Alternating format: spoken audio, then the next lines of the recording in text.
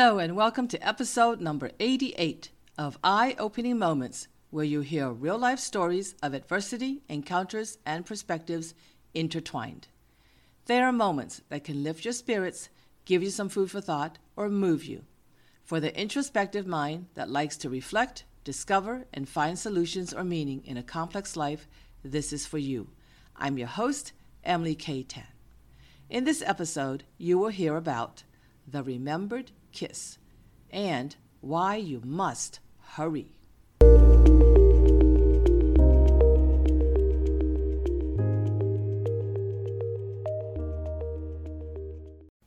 The remembered kiss. She had known Jason for over 3 years. Every time she went to a business meeting, he was there. He was charismatic, cute, and charming. Drawn to him, she tried hard not to show it. When it was his turn to lead a meeting, she could look directly at him without causing attention. When she stood near him with other people in conversation, she could take a glance at him.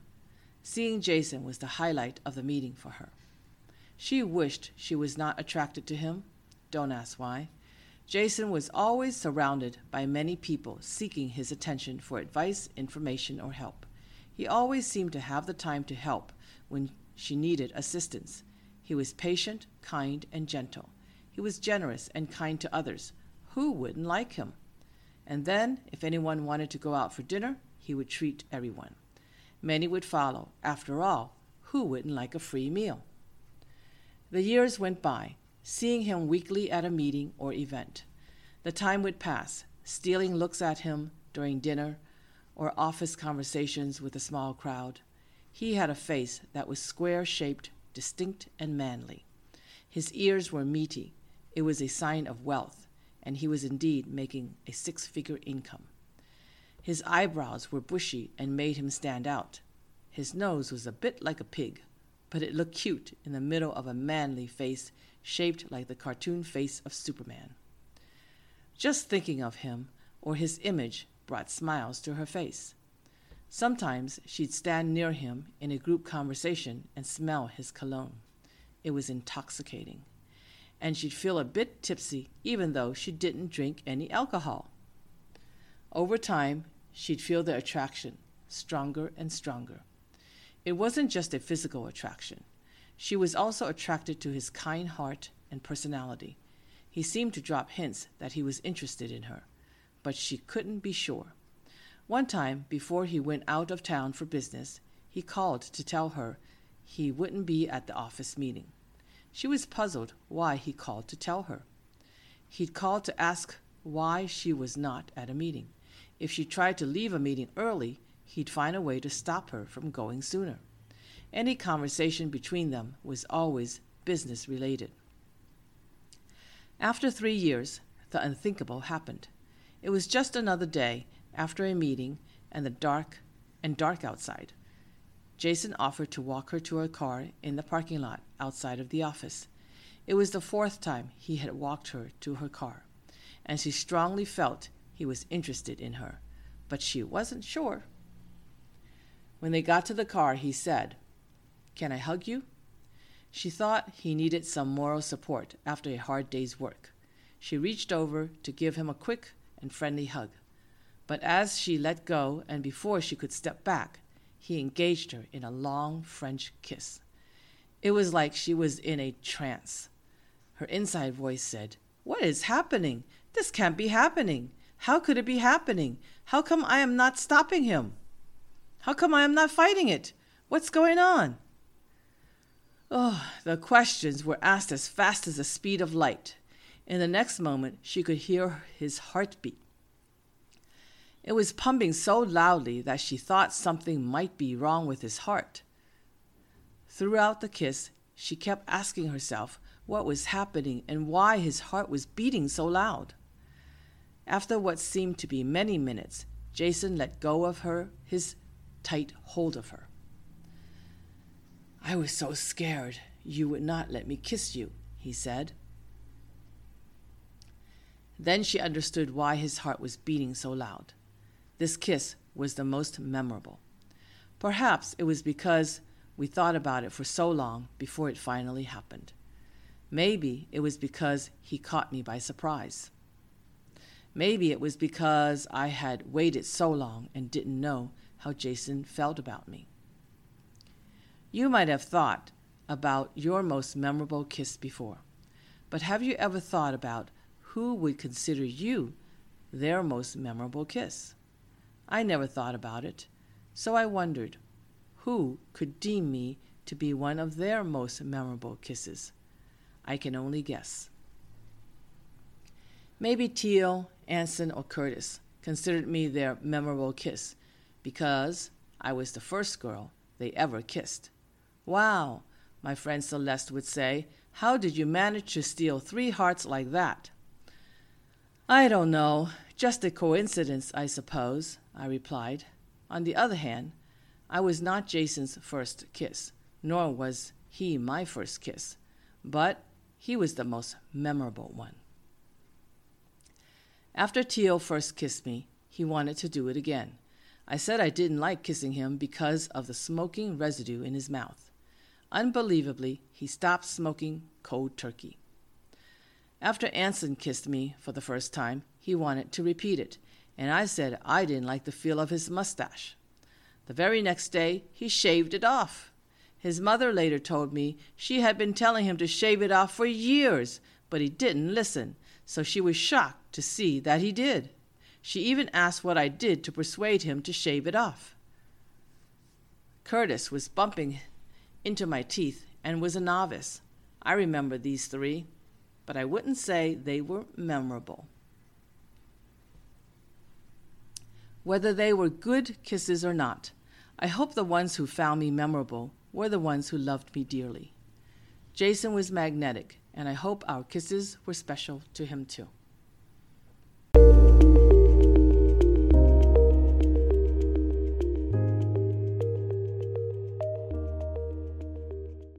Why you must hurry. Some people hurry, and some take their time to do what they want. Some people have an urgency, while others do not. Everyone has the same 24 hours a day or amount of time to do anything, whether they move fast or slow. Yet, why do some people seem to get more done in a day, week, month, or year than others? You may want to deceive yourself by saying that others have more time than you do. However, the truth is, no one has more time than any other person. We all share the same 24 hours a day.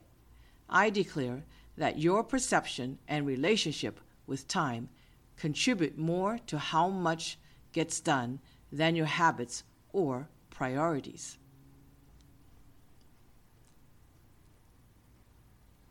It seemed to take a lifetime for me to travel to 8 countries, and then only 6 years to travel to 12 countries and dozens of cities. It took a lifetime to write 0 books, and then only 2 years to write and publish 6 books. The contrast of time it took to travel or write books did not make sense.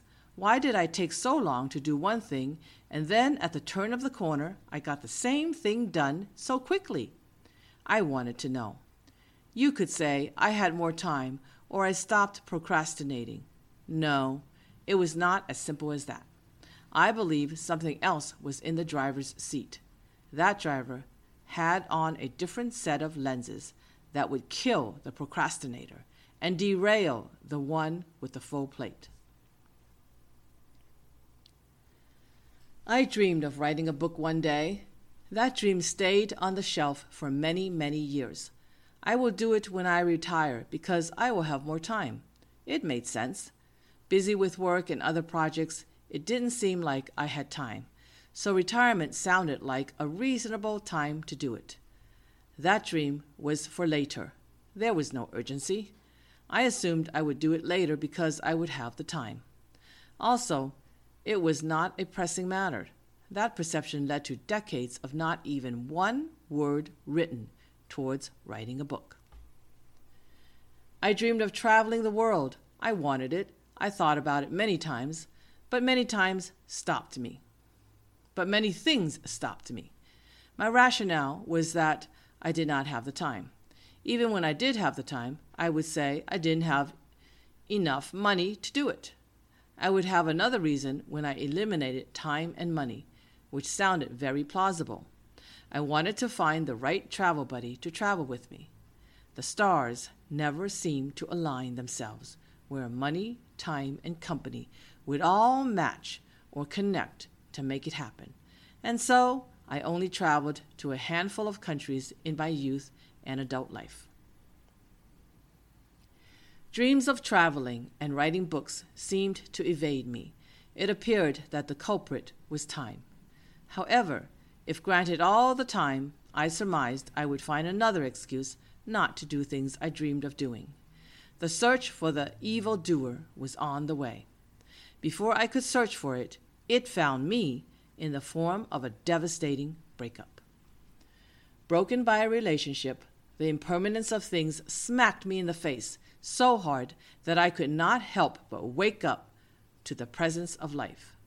Shaken and startled, I realized that time had passed by me without me paying a great deal of attention to it. I was busy working, earning a living, doing chores and errands, meeting up with people, and having some fun here and there. I did not stop long enough to ask myself about checking off items on my bucket list, fulfilling on passions, making dreams into a reality, or simply doing the things I enjoyed most. Too often, people come to a place to be in action with it all when they have a near-death experience, a severe illness, or some tragic event that would have them stop to ponder and examine how we spend our time. For each moment we can breathe, what are we doing with our precious life? It doesn't even feel precious until we feel like we are losing it. I didn't almost die. I didn't have a severe illness or an enormous tragedy. But in my mind, my heart and soul died, and I walked around like a zombie, a hollowed body with no heart, no feelings, and no thinking brain, was still breathing and functioning.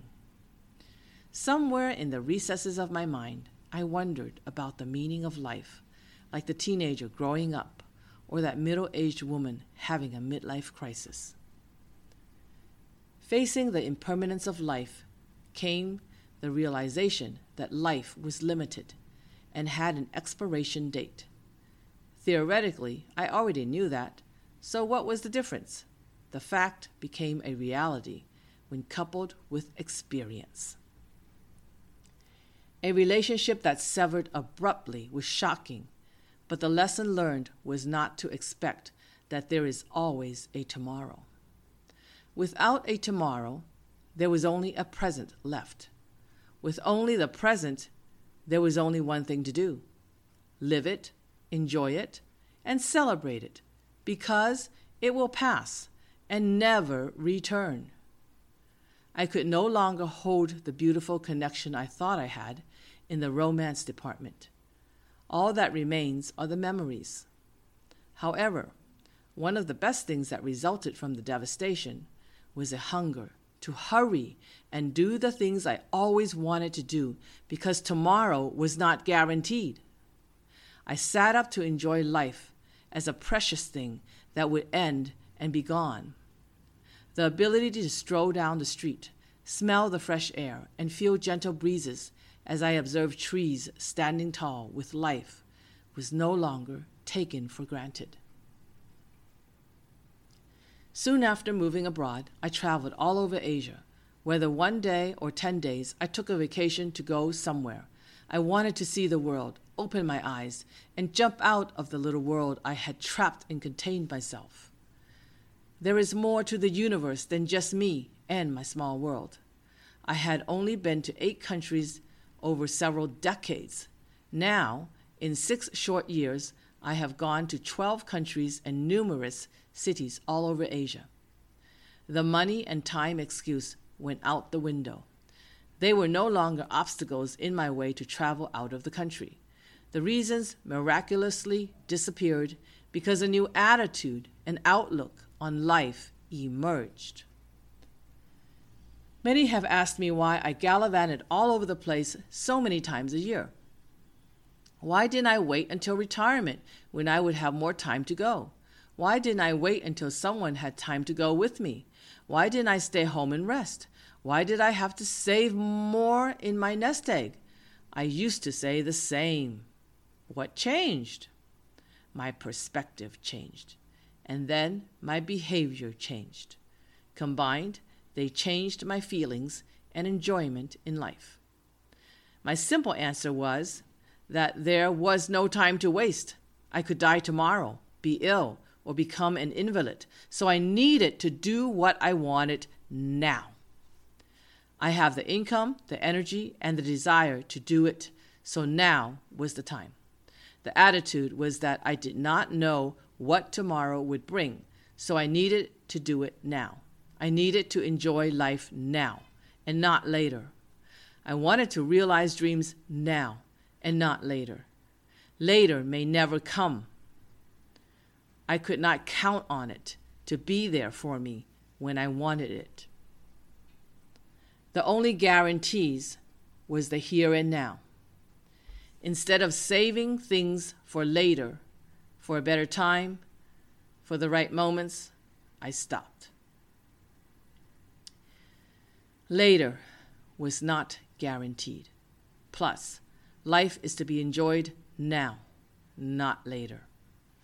By living in the now or the present, life became more meaningful and joyous, with the perspective that there are no guarantees for tomorrow. My actions became less waiting, less just thinking, more doing, and more living. Saying you must hurry to do what you want in life is to say, hurry and live a more fulfilling life, rather than just going through the motions of what needs to be done, pleasing others, or pedaling through life without direction or purpose. Hurry. Time waits for no one. Live life choosing to live it the way you want. So when there are no more tomorrows, you can close your eyes with a smile, feeling a life well lived. I can already see my eyes closed with a smiling face because I want to end with a smile. The smile will say that I have lived a whole life. With all the twists and turns and all the ups and downs, I lived a full life free of boredom. Through writing personal essays of adversity, I found the lessons learned from them. Through sharing the encounters that make a difference in my life, I discovered the difference others could make and how I, too, make a difference for others. Through developing new perspectives of situations I've lived, I found comfort in new lenses that give hope, improvement, and satisfaction. I leave the world my legacy by writing all the stories and publishing them. It is a life full of joys and sorrows, challenges and struggles, lessons and insights. They give hope, perspective, food for thought, and inspiration. You can read it on paper or hear it in a podcast. Either way, it is a voice that wants to give strength and make a difference for others. Though it took decades before I started writing and podcasting, it finally happened swiftly because the attitude and perspective of no guaranteed tomorrow generated the actions needed to make it happen. Assuming you only have now, your only choice is to take action and live for now, not later.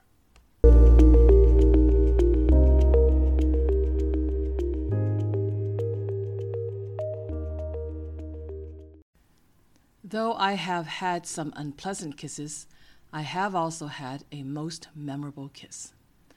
Though we all only have 24 hours a day, we must have the mindset to hurry and do all the things we want because tomorrow is not guaranteed. Next week, you will hear 2 new real-life stories called Turning a Deaf Ear and Tagged as a Volcano. If you enjoyed this episode of Eye-Opening Moments, please share it with others, subscribe, support the show by clicking on the link in the description, or go to inspiremereads.com and leave a message. Thank you for listening.